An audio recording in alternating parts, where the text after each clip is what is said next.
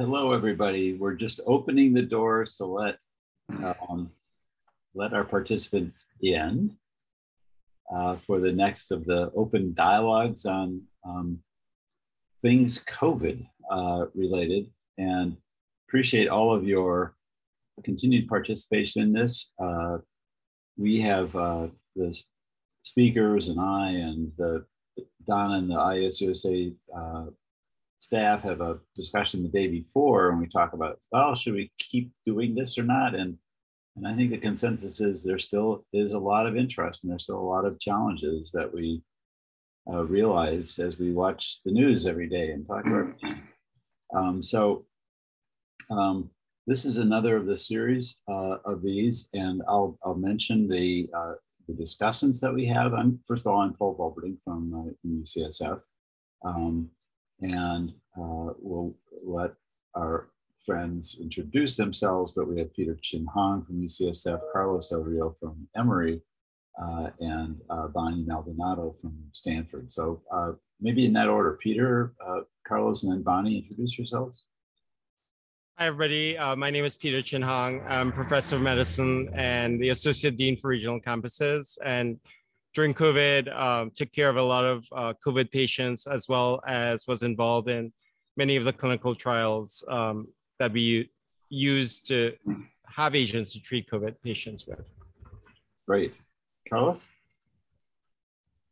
Carlos Del Rio, I'm a professor of medicine at Emory University, and I, like Paul and many others, I've been a long-time HIV researcher, but when COVID hit, we all became COVID doctors, and I've been doing, research, education, writing opinion pieces, and really trying to advance policy and practice, and trying to understand, this very complicated situation in which recommendations are changing all the time as science evolves, and trying to see how science influences practice, I think, is really one of the most important things that we need to do.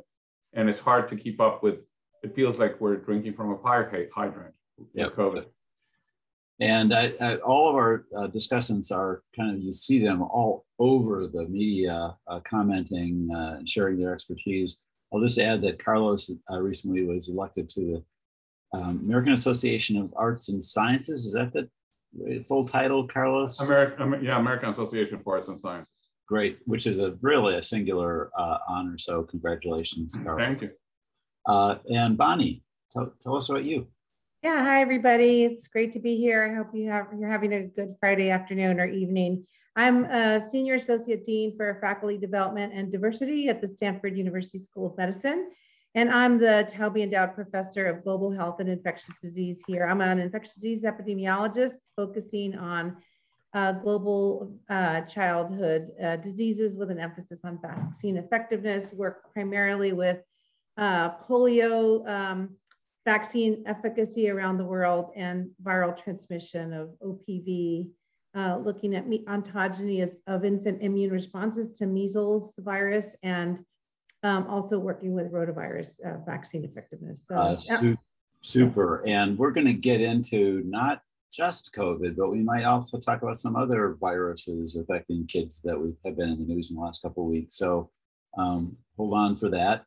And when we go into these dialogues, we have some issues that we know are going to be of interest to the group, and we talked about this again in our planning session yesterday. And one of those that we would like this time to really spend more than a passing reference to is the whole issue of COVID and pediatrics, and especially some of the confusion that continues around the disease and the vaccines and the treatments, and we won't necessarily start with that, but stay tuned, because we definitely want to get to that topic. So as usual, we have a lot of participants. We'll try to watch the Q&A, the question and answer section on your Zoom. If you have questions, put them in. I'll watch that, and I'll try to, decide which ones I want to try to address. I may comment on some of the participants who are friends of ours over the years, but do that. I'm not going to promise that we're going to get to everything, because we collected from the participants in your registration questions already, and I have kind of 3 very narrow spaced lists of those questions, so we know there are a lot of issues. In terms of things that continue to be in the news, and where I do know there's a lot of interest, let's start with the issue of the 4th booster. Let's forget J&J vaccine for a while. That one is going to have been pulled away now. So mostly we're talking about the mRNA vaccines in this country, the Pfizer and the Moderna. And we know that now we can go from the 3rd to the 4th injection, if you want to call it that, than the 1st or 2nd booster. But there's been, I think, a fair amount of discussion about, do I do the 4th booster now? It's very available. People over 50 and even under 50, if you want to say that you have some immunocompromising condition. But is now the time to do that? We're now seeing another, I don't know if it's a surge exactly yet, but we're certainly seeing an increase in some parts of the country, here in Northern California for sure, in cases. And so is now the time to do this? Is it better to wait? And let me just toss that to the group, but maybe I'll start with Carlos to give us his reaction to 4th booster, 4th dose. Who should get it? Well, I mean, Paul, it's a very good question. When you read the literature, I think what becomes clear is that a 4th dose of an mRNA vaccine, and most of the data comes from Israel, and what a 4th dose of vaccine does in people over the age of 65, it produces a small but significant decrease in the risk of severe disease, hospitalization, and death. It also gives a very short-lived, probably no more than 6 to 8 weeks, decrease in the risk of acquiring infection. Now that a decrease in risk of hospitalization, severe disease, is not seen in people under the age of 60. And in fact, when you look at the studies, a couple of studies have been done, the people that receive 3 doses continue to have very good protection against severe disease, hospitalization, and death. And their protection against infection really doesn't change by giving a 4th dose. So my recommendation is that if you're over the age of 65, or if you're severely immunosuppressed, get a 4th dose, and we can talk in the severely immunosuppressed whether a 4th dose or Evusheld makes more sense. But anyone who's not, just a regular individual over the age of 60, 65, get a 4th dose if you have more than 4 to 5 months after your 3rd dose.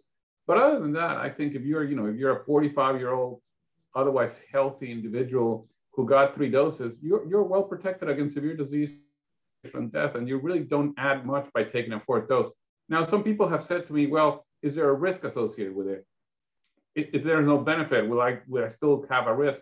And probably there is no risk, but there's a theoretical immunological risk, which is, developing immunological tolerance. At some point in time, vaccines start, not having that impact that you want. So I would say in those situations, I would wait for the fall. I would wait for different vaccines to appear, and then I would think about getting a 4th dose.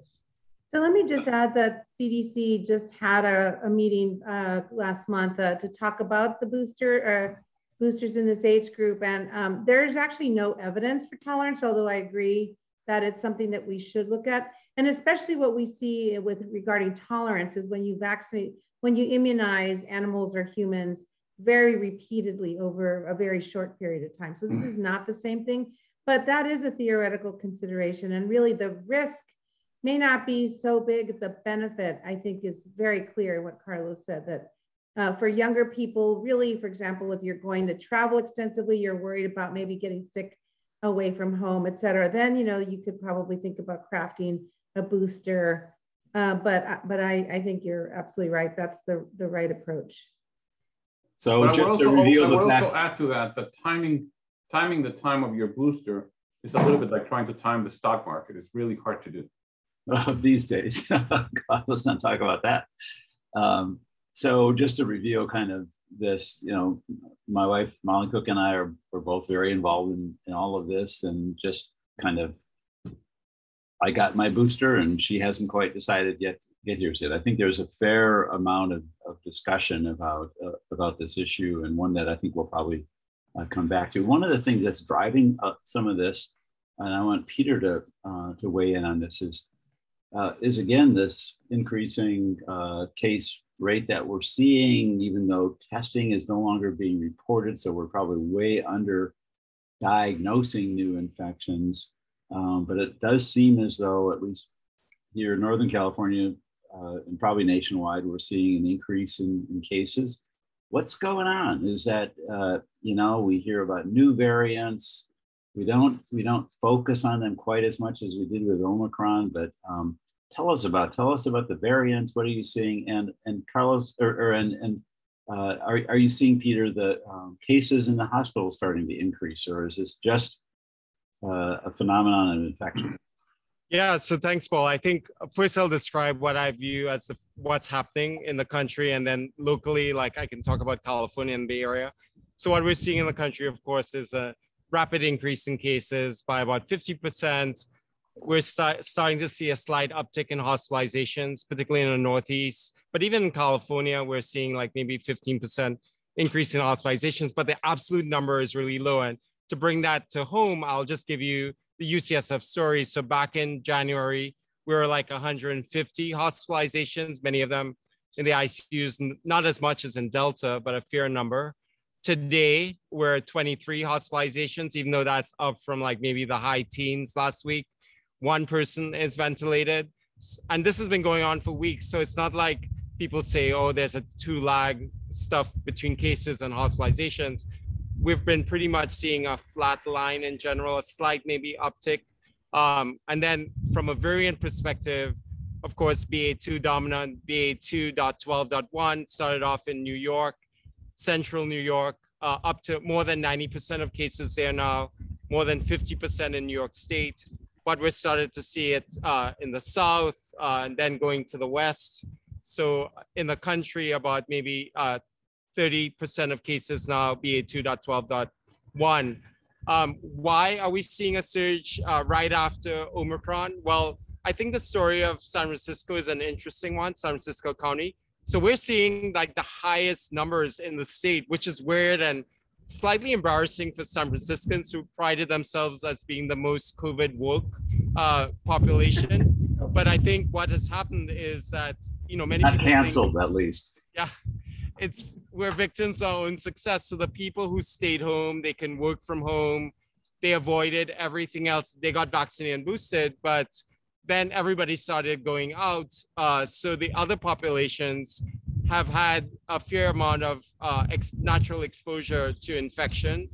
They have hybrid immunity. And now the people who were the most careful are having the contacts. And to me, the case is really divergent with, say, Central Valley, which had the highest hospitalizations and cases forever. But right now in California, they have the lowest case rate and the lowest everything. So that's one main hypothesis. The second, of course, is that we're doing more testing, but I don't really buy that per se as San Francisco or the Bay Area only. The third is just a generalized phenomenon of reopening. But again, that doesn't really make San Francisco stand apart. And then amongst that, the places where it's the highest cases are in the wealthiest zip codes in San Francisco, which again goes with that hypothesis of we're victims of our own success with this current BA2.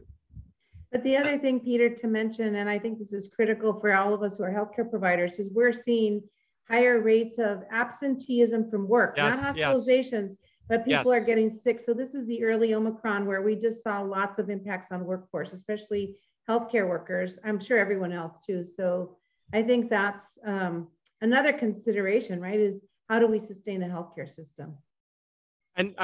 And that's really true at schools with workforce. And I think lots of outbreaks at proms and schools and workplace outbreaks. So I think that gets to what our goalpost is, right?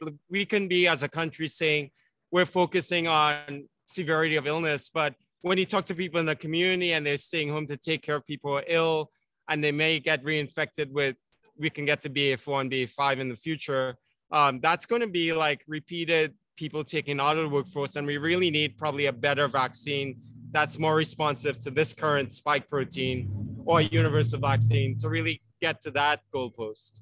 So one comment that I heard recently, Slim Karim, who we all know is a big hero in the HIV world based in South Africa, but has done a lot of epidemiology on COVID, was speculating, and it's just speculation, he admitted that, you know, with the new variants appearing, and with the apparent, knock on wood, lessening of the clinical severity, we could be entering a phase where, you know, where the bad days of the pandemic may be slowing down, and we might see this chronic lower severity illness and this whole issue of moving from the pandemic to endemic. So maybe Carlos, you could start that. I'm sure that both of the others have thoughts about that. Are we getting to that point? Well, you know, the first thing that I tell people is that pandemics, there's no official mechanism to end pandemics. It's not like there's going to be a parade or there's an official announcement from WHO, the pandemic is over. If you look at 1918, for example, pandemics end when the population says we've had it, right? It's over, and really when you don't see when people realize that the amount of cases is not enough to cause either disruption of healthcare and overwhelming healthcare or disruption of the economy. So it's going to be very different between some populations and the other. I think about the HIV pandemic, right? In some areas of the world, HIV continues to be a major killer of young people. In other areas of the world, HIV pandemic doesn't exist. It doesn't cause a problem. So I think, you know, you can look at the HIV pandemic and think about it the same way. You know, there's still an HIV pandemic, but most people don't wake up in the morning in our country thinking about the HIV pandemic, except in very few communities where HIV is very significant, where, you know, we have 48 counties in which 50% of new cases are occurring. In those 48 counties, HIV, I'm sure, is something that people wake up thinking about, but in the rest of the country, people really don't. And I think the same thing happens with this pandemic, right? At this point in time, for many people, the pandemic is over. Now, what's going to happen is what we're seeing and what Peter described is people were careful. They were doing certain things, and at some point in time, they said, "Well, I'm vaccinated. Now I'm going to go back to normal and, you know, doing my usual stuff." And surprise, surprise, people are going to get infected. So, but they're not going to get sick. They're not going to get severely ill. They're going to get sick, but they're not going to get severely ill. They're likely not going to die. And then we will talk about what can we do then to deal with those patients. I mean, we have treatments, we have other things we can do. It's not just about non-pharmacological measures. There's other things we can do. And I think we're in a situation right now in which, yes, for a lot of people, the pandemic has transitioned. But I want to say that it has transitioned for those of us that have access to testing, have access to treatment, have access to, you know, we can still stay home. But for many individuals that are poor, they're underserved, they have difficulty accessing, you know, migrant communities, you know, African-American, Black and Brown communities, they have trouble doing many of the things that we think it's normal to do, to get tested, to get access to treatments, et cetera. Right. And therefore, I worry that as we say the pandemic is over, we're really forgetting the most vulnerable populations. And the reality is that what you're going to see with this pandemic is what we've seen with every other pandemic. And think about the HIV pandemic. It's going to become a pandemic of the poor, the underserved, and those that have poor access. And that's what happens with infectious disease pandemics. Invariably, this is what happens. It goes to the most vulnerable populations. Well, just thanks, Carlos. Yeah, let me just make a comment about the virus itself, though. Sure. As just two really quick points. One is that we are going to see a couple of things. I mean, I don't know for sure. Slim is obviously a brilliant epidemiologist I've known for many years, but I think the question is, this virus, there's no question that the virus can continue to become more transmissible or break through. I mean, the only way it's going to continue is by what the influenza virus does every year, that is break through our immune defenses. But the other thing that can happen, and we just don't understand what's going to happen here, is that occasional Omicron-like breakthrough virus that evolves separately. And in that respect, even the best virologists such as Trevor Bedford and others can't predict that there's a 5 to 10% chance, for example, that there may be a really radical shift in the virus so that there can not only be an increase in immune evasion, but also virulence. And that's something we can't predict, and speaks to what Peter said about having better hybrid vaccines. Great. A couple thoughts here just in passing before I move on. First of all, just a comment that we have passed apparently the 1 million death mark in the United States, kind of a sober a milestone, and who knows if that's even an undercount. And as Carlos and Bonnie have both mentioned, internationally, much worse, obviously. But Paul, one thing to remind ourselves is that those deaths have occurred, most of those deaths, the great majority have occurred after we had vaccines. And those deaths have occurred in people who have not been vaccinated. So the reality is, that's what really makes it very unfortunate, is that the great majority of those deaths were in fact preventable deaths. Yep. So I want to ask another question to Peter. Before I do, I like looking at the list of participants. Number of my friends and colleagues pop up on that, and I promise not to kind of call you out too much. But I see Henry Sachs, who's a real hero in the HIV world, and Mallory Witt from LA, another person that I truly respect, and others on the list. But welcome to all of you. So really quickly, Peter, before I want to go then next really to Bonnie and go back to the pediatric issues, but a question has come up in the chat about HIV and COVID. This has been talked about forever, I know, but what's your bottom line on the intersection between HIV and COVID? Do people with HIV have a worse risk, worst outcome, especially people with relatively intact CD4 counts? So far, the data shows that, and maybe Carlos and Bonnie can modify that or add to that as well, that there isn't really any additional risk in a non-surge situation to HIV. This really is lack of access to regular primary care is probably the biggest outcome that's a consequence of having the pandemic so far. And the risk is really in, if you really had to pick a subpopulation, it's really, of course, the heavily immunosuppressed, that is low T cells.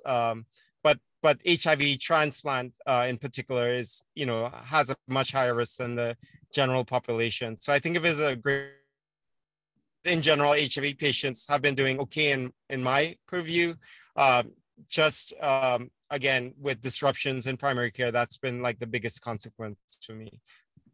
Great. And when we get to one of my next areas where I want to spend some time talking about treatment, including obviously Paxlovid, that's where HIV patients and their providers might have some experience with that combination with some of the questions that are coming up. But before we get to COVID-19 treatment, Bonnie, so I introduced this by saying lots of questions, and you know the questions as well as I do. Why don't you just give us a few-minute walkthrough of your top issues with pediatric COVID right now, including treatment and vaccines? Okay, so really quick. So basically, we know that children make up about a quarter of the US population, that is children under 18. Currently, the status is that anybody under 18 can only right now have access to the Pfizer vaccine, and that is approved with a BLA for 16 and older, and under EUA for 5 and older. Moderna submitted their data on 12 to 17-year-olds last June, so almost a year now. And because of issues around myocarditis review, not that there's terrible signals, but I think FDA has been really focusing on looking at signals around myocarditis, which have been stable since last year. I think the 12 to 17-year-olds have not yet been approved either under EUA or BLA, but it's expected that that will happen in the next month or so. For the Moderna vaccine as well, the 5 to 11-year-olds are, the 6 to 11-year-olds are going to be reviewed. And for both vaccines, for both the Pfizer and the Moderna, we expect that by June, there will be at least 2, maybe 3 FDA VRBPAC advisory committee meetings regarding vaccines for kids 5 and 6 years old and under, as well as for Moderna, all of the approval reviews for kids all the way through 18. So we think that it has been a little while, but part of that had to do with the nature of the way pediatric trials run. We have to do the oldest individuals first. There were signals early on for myocarditis in the older kids, that is the 16 to 29-year-olds. It slowed things down because they needed to collect more safety data, and then, which, by the way, we haven't seen for the under 12-year-olds. So the signals have been really crystal clear for the under 12s and no signals for myocarditis there. And then finally, you need to use a lower dose in the phase 1 trials that we're, full disclosure, we're doing the Pfizer trials here at Stanford as well. You need to use a lower dose for kids under 12 and an even lower dose for kids under 5 because of the higher risk for high fevers with the higher doses. And the same for Moderna. So those studies all take more time.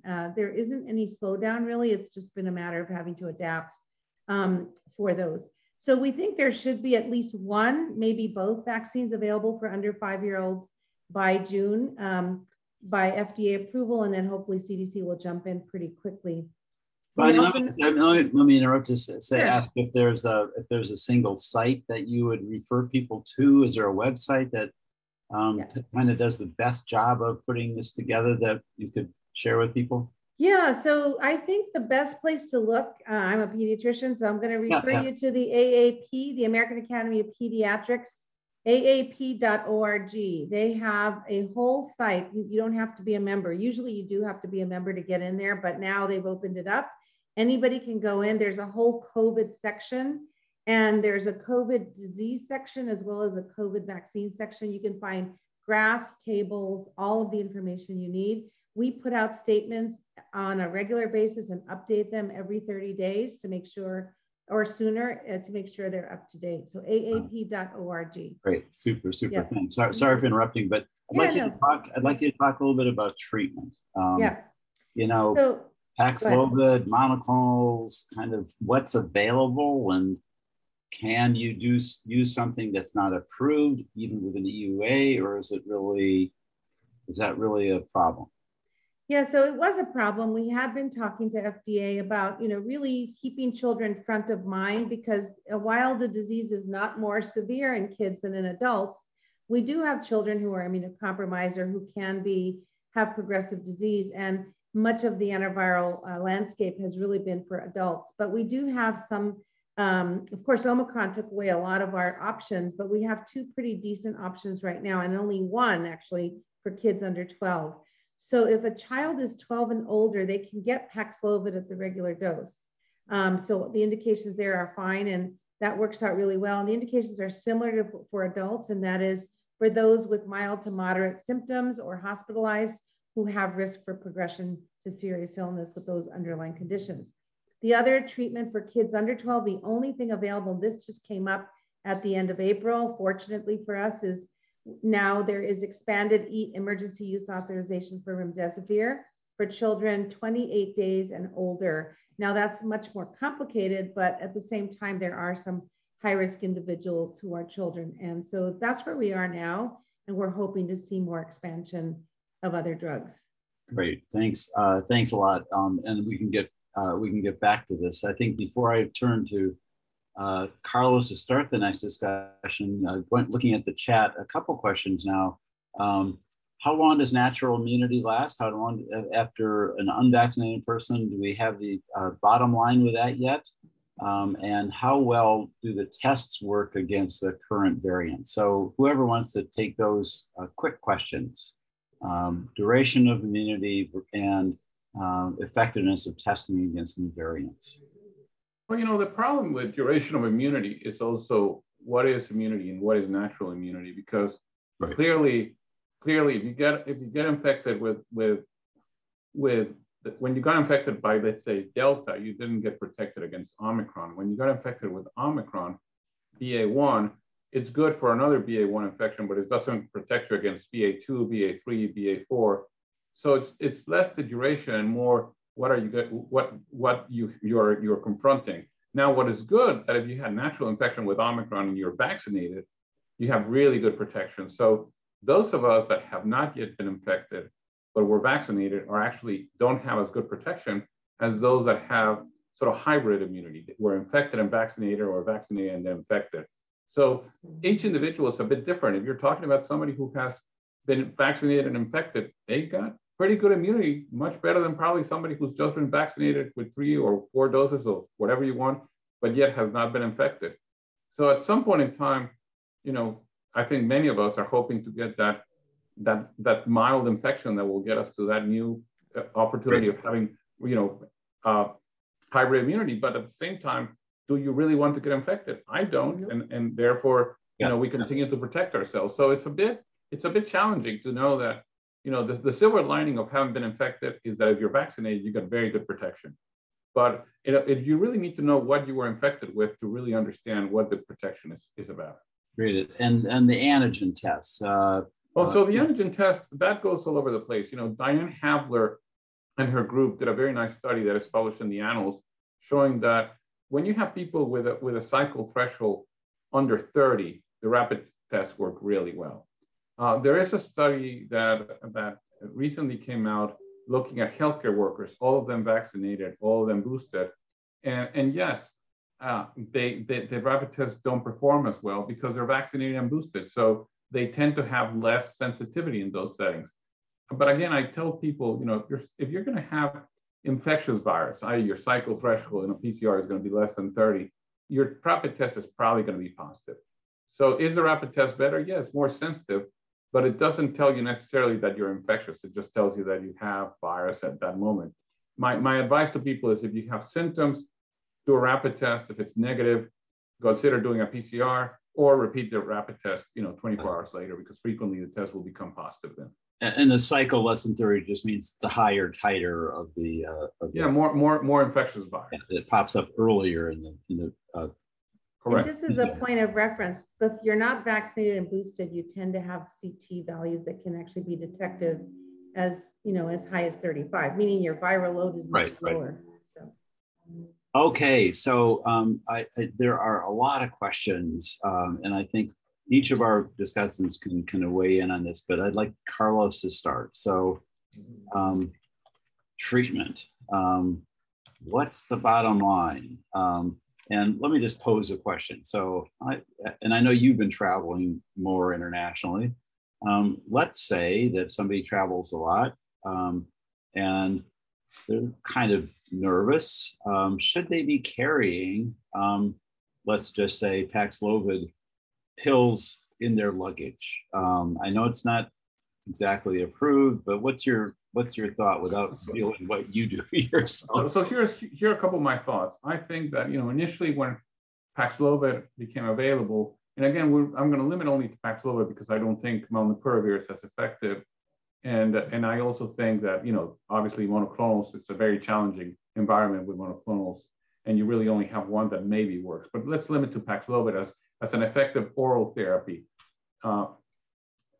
When it initially came out, there was a lot of issues about, we need to prioritize people. There's not a lot of availability. Then we also had a lot of discussion about the drug-drug interactions. As the government has bought Paxlovid, I checked this morning, and the ASPR has, there are over 750,000 full courses of Paxlovid available in US pharmacies. The supply is much higher than the demand right now. And many people are being diagnosed with COVID are not being prescribed Paxlovid. So the first message to providers in general is if you have somebody who's diagnosed with COVID, you need to think about Paxlovid, and it's a very easy way to decide this. The FDA has put together a checklist. IDSA today put together a checklist to help people manage drug-drug interactions. It's actually not that complicated. But we need to get people prescribed a lot more Paxlovid. Now, the other question that you have is, and we can talk about the failures and other things later, but the other question is, your question is, if I'm traveling, what would I do?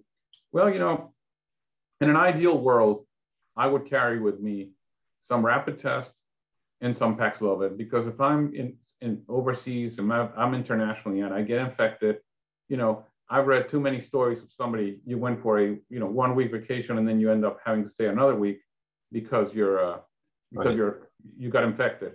And that's disruptive. It is also expensive. So if I could take a drug that will help me clear the infection faster and maybe return to the US faster, I would certainly do that. Now, that indication is not approved at this point in time. It's something that I think hopefully at some point in time will be thought about, but it's all about starting therapy quickly, right? It's all about getting diagnosed and starting therapy within 5 days of diagnosis.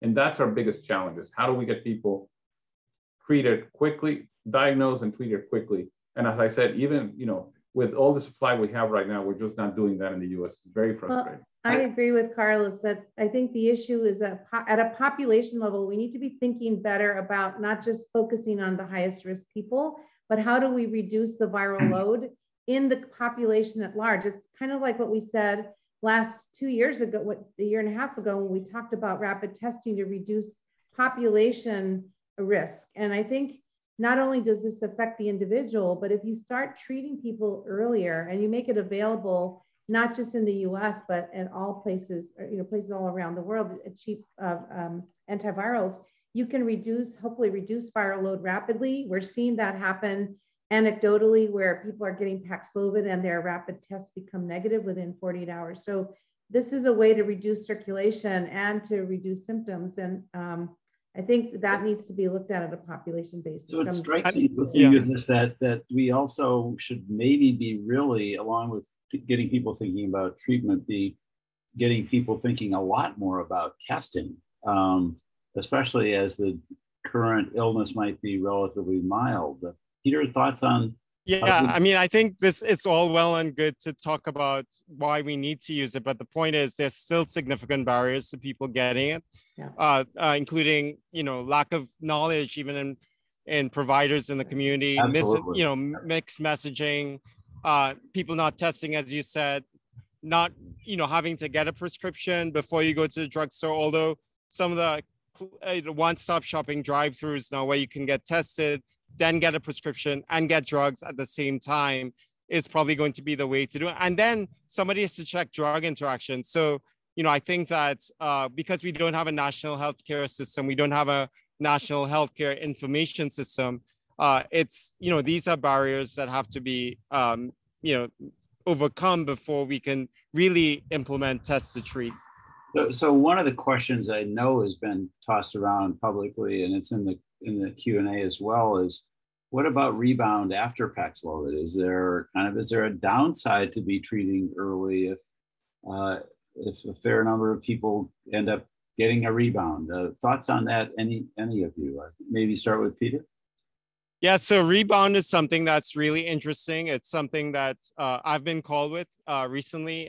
For example, there are two scenarios. One is somebody who's getting treated with Paxlovid, they feel better. Their antigen actually goes from positive to negative, like Bonnie mentioned, in a very quick period of time, maybe 24 to 48 hours. And then they keep on checking, and then their antigen test turns positive, but they're feeling better. So in that scenario, I think it's pretty straightforward. The only risk is, of course, does that positive mean that they're still transmissible? And that's probably something that still needs to be worked out. Probably we'll assume that for the timing. The second scenario is more worrisome or interesting, and that's somebody who's feeling better clinically. Their antigen test turns negative, but then they start getting that sore throat, fever, congestion again, and they're positive tests again. And in that case, is it a super infection bacteria? Is it return of viral load? When you look at the Paxlovid studies, actually people in both placebo and treatment groups who actually rebound with viral load after between day 5 and 10, but it's the vast minority. And so it is a phenomenon. We're just paying more attention to it now. Nobody knows what to do. Do you give them a longer course? Do you just watch and wait, etc.? Yeah, and that's one of the questions on the Q&A. Should we be, maybe especially in the uncertainty of the new variant, should we be thinking about increasing the duration of Paxlovid treatment? and then again open for anyone. And somebody. So I would just say. What about drug? Carlos, 1 second. What about drug interactions? So I would say, first of all, I don't think at this point in time increasing the duration of treatment is warranted or is something that I would support. I think if you have what Peter mentioned, you really truly have a relapse or a recurrence, maybe treating again makes sense. I would give a shout out to our friend, to our colleague, Paul Sachs, in his HIV and ID observations blog this past week and the week before. He's written a lot about this Paxlovid treatment relapses. And I think it's really worth reading what he wrote. He's been very thoughtful about this. You know, the drug-drug interactions is an issue that everybody's concerned about. And again, I remind people they're really only, among the 200 most prescribed drugs, there are really only 2 that have interactions severe enough with Paxlovid that needs to be avoided altogether. And those are rivaroxaban and salmeterol.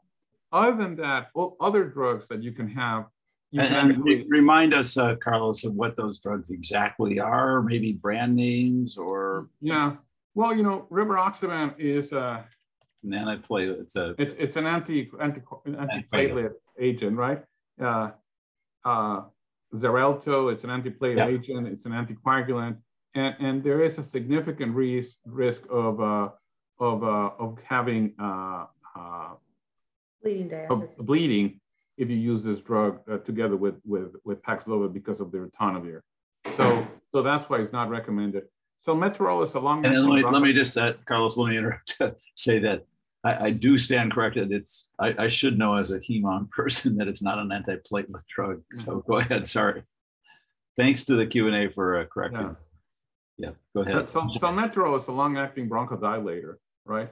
And it's one of the bronchodilators. And again, because of the drug-drug interaction, it should be avoided because you could potentially have an Addisonian crisis if you use them. But other than that, you really don't have all other drugs you can actually manage. And one that I hear frequently is, for example, statins. Well, the patient's on a statin, what do?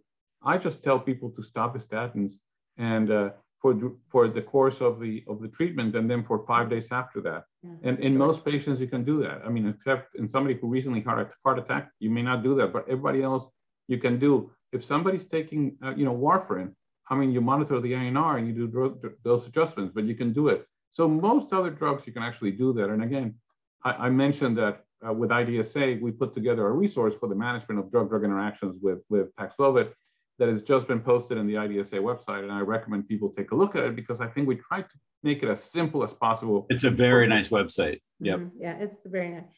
So Carlos, for people who really don't feel uncomfortable with the drug-drug interactions, you want to talk about Evusheld for the immunocompromised, because this population probably. Yeah, and before that, can I just give my own little spin on Paxlovid too for drug interactions? I think what I've started telling my patients and people is to have a plan before something happens. So like find out where you'll get a Paxlovid, find out if your drugs interact so that if something happens, you'll know exactly what to do. And particularly for transplant drugs, you look on the website and they would say, that you get a red bar, but actually there are ways, like Carlos is saying, there are only 2 drugs we really worry about, but everything else is workable.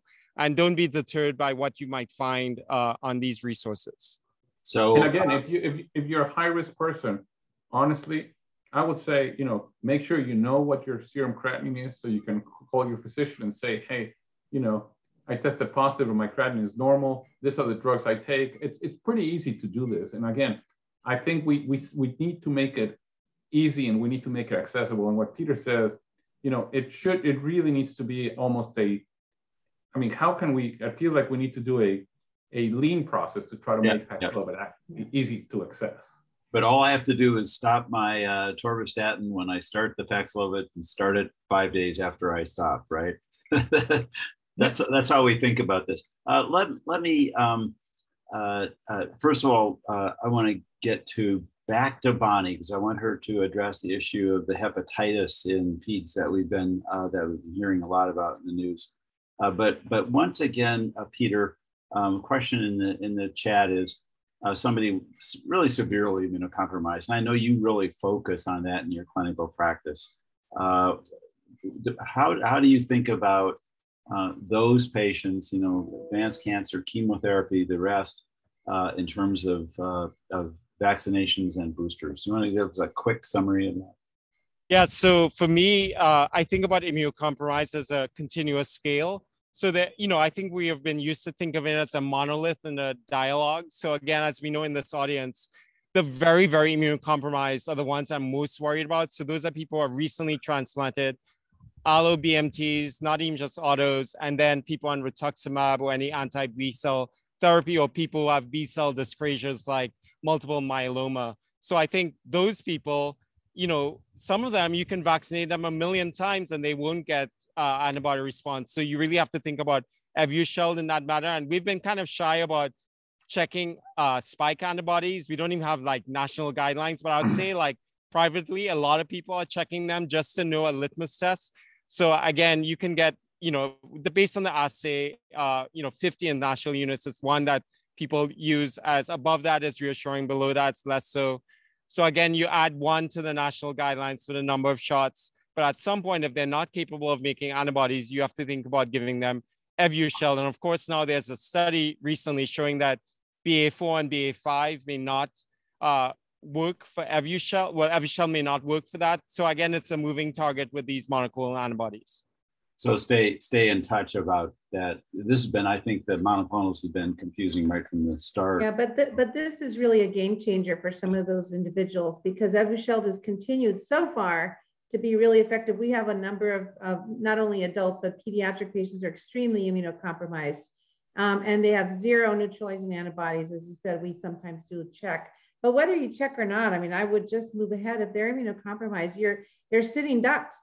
And we know that the data so far, at least you saw the top line data, supports the fact that Evusheld is protective against severe disease up to 83% for as long as 6 months now. And we don't know if that will extend. So it's a really great opportunity. And monoclonal therapy is something we've been doing for decades for all age groups. I don't want to diminish the enthusiasm either. I'm like totally a big supporter of it. And I think the other thing that we did in response to BA2 is increase the dose of Evusheld. It's 2 shots, one stop shopping, you're in and out, the patient is in and out. So I think very highly recommended. We're not using it a lot. If you think we're not using Paxlovid, we're not using Evusheld even more. Not using it even more. It's kind of a double negative. Bonnie, so a topic that I found very interesting, and I'm sure a lot of people have, is this report of hepatitis in kids. And I think especially there was an outbreak in Alabama. Yeah. You want to talk about that? Is that yeah. Yeah, it is worrisome. I don't know if any of you recall that we had an outbreak of enterovirus D68 acute flaccid myelitis several years ago. And we've been tracking that, and so far that's been quiescent since the pandemic began. But now we have adenovirus 4041. This is primarily 41, and these are the 2 adenoviruses that are primarily gastrointestinal adenoviruses. The rest are more likely to be respiratory or other. And they're very common. They represent about 10% of diarrheal disease in children all around the world. I remember one of my first R01 studies when I was a brand new faculty member looking at a diarrheal disease in children in the northern highlands of Chiapas among Mayan kids. And it was counted for about 20% of the diarrheal disease in kids there. And certainly that's true around the world. But the issue is we don't test for it because there's nothing you're going to do. There's no vaccine against it. And it really, it doesn't cause severe disease. What's really unfortunate here with this particular outbreak is that there have been over 200, maybe 250 cases. It's hard to keep count now because they're continuing to do active surveillance around the world. There's WHO said about 250 cases worldwide where people can look for it. In the US, we have about 109 cases so far. We're expanding the case definition now. And so the idea is a child who has liver failure with a transaminase over 500. And so in about half of the kids where they've had data, they have had evidence either in stool or in serologic evidence of adenovirus 41. But adenovirus 41 has never been associated in healthy immunocompetent kids with hepatitis. And this is fulminant hepatitis. About 20% of the kids in the US, so about 19, 20 of the kids here in the US required liver transplantation, and there was one death. So these are pretty significant cases. We don't know. I haven't seen any information about, there have been sequencing data available, but no data around any sequence variability. So is this really 41? Is it a cofactor? Is there an intoxication? We don't know. None of these cases are related. The first cases reported were in October at the University of Alabama, Birmingham, and there were 9 cases in total in retrospective review. One of my colleagues is a PEDS ID there, and they weren't related at all. There was no epidemiologic link. Not everybody has had, apparently, according to the histopathology, I've seen data from about 3 cases.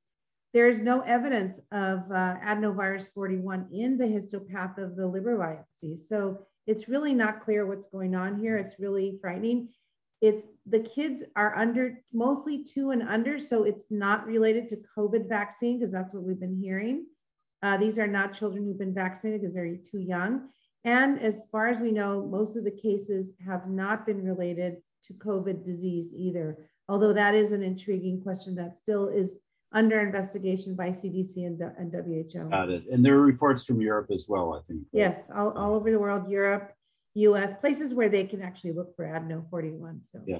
So going back to the drug-drug interactions, Carlos or Peter, one of the questions is, what about Eliquis along with Xarelta, other anticoagulants? Is the same thing there, or is that a different issue? I mean, I can start with Eliquis. I believe Eliquis is related to the dose. So like if it's a high dose, then it's a little bit more, you need to be a little bit more worried and look at levels. But if it's a low dose, it's a little bit easier. But like Carlos was saying, even many of us don't remember the actual things that you do with specific drugs. But to start off with a departure of looking at the website, but not stopping there, like, for me, like I just start that off as a guide, and then I talk to one of our pharmacists. Hopefully people will have access to a pharmacist or somebody who knows a pharmacist in an academic center, because they can help push enroll. For example, if you look at some of the transplant meds like, cyclosporin and tacrolimus, they say be worried about it, but actually many places have developed a way around that. Got it. Carlos, anything else to add to that? Yeah, I think pretty much Peter has covered very nicely. Okay, great. So another question going back to Paxlovid, any sense that treatment changes the outcome that I think most people are most concerned about, which is long COVID? Is there any? I mean, I'm sure it's pretty early to guess, but what do we know about the effect of treatment on longer term complications? Well, we don't know, right? I mean, I think it's right now it's totally theoretical. We really don't know, and I think it's. I mean, you would imagine that if you control viral replication, you probably are going to be able to avoid a long-term long COVID. So I would say the data is not there, but pathogenesis, pathophysiology suggests to me that it will do that. But again, we need data to show that that's going to be the case. Right. So I was just on a call this morning with my colleagues, my pediatric colleagues, my understanding is that Diane Griffin at Hopkins, one of my former mentors, is actually identified incomplete viral replication of measles as a cause of subacute sclerosing panencephalitis, is actually trying to see if she can actually identify whether or not SARS-CoV-2 has any kind of a reservoir that we don't know about, and maybe linked into some case. Obviously, long COVID is a protein non-specific list, but she's actually apparently looking into that. And I don't know if Diane's on, but we're hoping that she might be able to give us more clues, because she's really great at this area around in terms of measles virus and looking at neurocognitive deficits. And to Bonnie's, just extending a little bit on Bonnie's, I completely agree. There are two sort of like main schools of thought about long COVID. One is you generate a lot of autoantibodies and it attacks the body. And the other is virus reservoir that continues to like make the body angry and have this immune response. And if it's that second thing, then Paxlovid might actually work not only to prevent long COVID, but actually in long COVID sufferers. And anecdotally, a lot of people in the underground, I wouldn't try this at home, but there have been anecdotes of people with long COVID taking Paxlovid. I think a big area of investigation, as Bonnie has alluded to. Great. I'm going back to the questions that we had from the participants before we started. And one of them is kind of interesting. Can vaccinated asymptomatic persons spread the disease if infected? What do we know about the yes, transmissibility? Absolutely. Yes.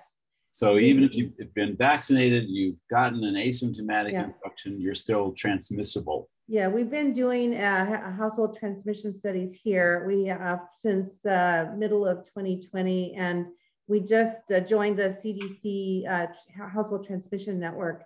And what we are seeing is that that people can transmit. By the way, if you look at challenge studies, we were talking about this. So there's a study in the UK, it's still a preprint, of 32 people who 18 to 29-year-old healthy people who volunteered to get a wild type challenge. 65% of those people were infected. So out of those, not everybody got infected, but of the ones who got infected, about 19 or 53% actually were symptomatic. The others were not. There was no difference in viral load between now the numbers are tiny, but we're also seeing that in household transmission.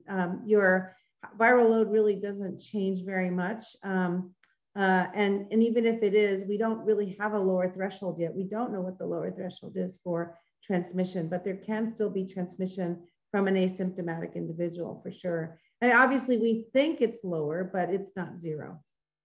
So there's go ahead, Carlos. But I think the other thing that is interesting is that there was recently a study completed looking at using Paxlovid for prevention, and it doesn't work for prevention. Didn't work. And again, that's why we need studies. That's why we need clinical trials. That's a great point. Yeah. Mm-hmm. So an issue that we talked about in our last of these discussions, but I think it's still out there, and it's being asked by Mur Silverman. What about, we talked a little bit earlier in this call about the in quotes now, natural immunity, the type of immunity that results from infection as opposed to vaccines being in some sense kind of more vigorous. What about this idea again of mixing and matching different vaccines to try to get to some of that? Are you a Moderna person or a Pfizer person, or should we be kind of hybrids? Any thoughts on that? Well, I asked, we've been talking to colleagues on advisory committees and others, and the data is really not very firm. I mean, we know there was an NIH study that looked at mix and match, and I think we all saw that last year, and hasn't been updated yet, but it seems at least plausible to think that mixing and matching at least could expose you to different cross-reactive antibodies. So at least in theory that it's definitely not harmful from what we've seen in the early studies. There were 50 people in each arm. That is mixing and matching. At the time it was 3 and 3, so J&J and the 2 mRNA vaccines. So it'll be interesting. It'd be interesting to see what happens with Novavax next month. Yeah. That's coming up on June 7th for review. So it may come up as another topic. We did ask we've been asking our federal agencies, please address mix and match a little better, give us more data. So maybe that'll come up, but there's no theoretical reason why it shouldn't help at least give you some additional protection. And the companies are probably not going to want to, on their own, try to do those trials. I'm not sure what it reflects about me, but I decided to stay with the same vaccine throughout, so I don't know. We're really near the end of our time. And I always like to make sure we have enough time to thank the audience for participating. Again, we had over 300 people sign up. Not quite half of those actually are on the call today, but still, it's a really great turnout for this dialogue. We've decided we're going to do it again, at least one more time.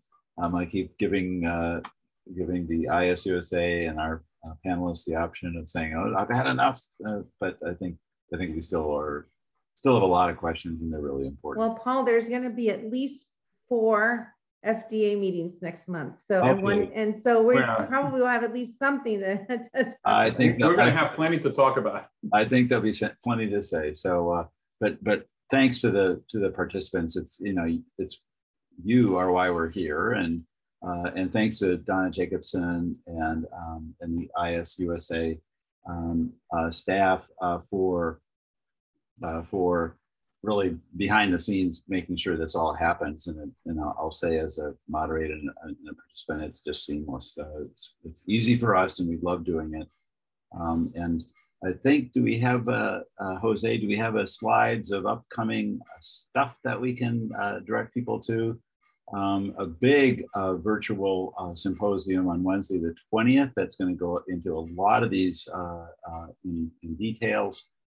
So do watch for that. Go to the website.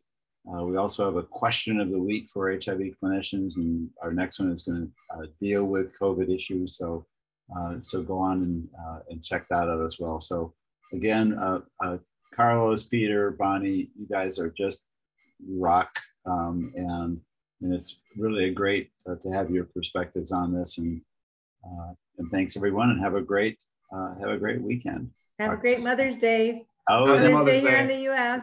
Yep. Okay. Bye-bye. Thank you all again. What a great one. Thank you, guys. Good discussion. That was Good weekend. Bye, everybody. That went very quickly. Yep. Bye. It does. Carlos, I'm drafting for you. I'm just doing a quick draft so you can poke all sorts of holes in it for the question of the week. Okay, and I just was going to tell you that I just talked to Kim. Just send me something that says, sorry for the delay. I should have a deduplicated EndNote library and Excel list back to you early next week. Wonderful. Okay. Wonderful. So I'm just like picking out, you pick out the drugs you think that people are. Okay. And thank you for doing that. And thank you for doing this. Bye.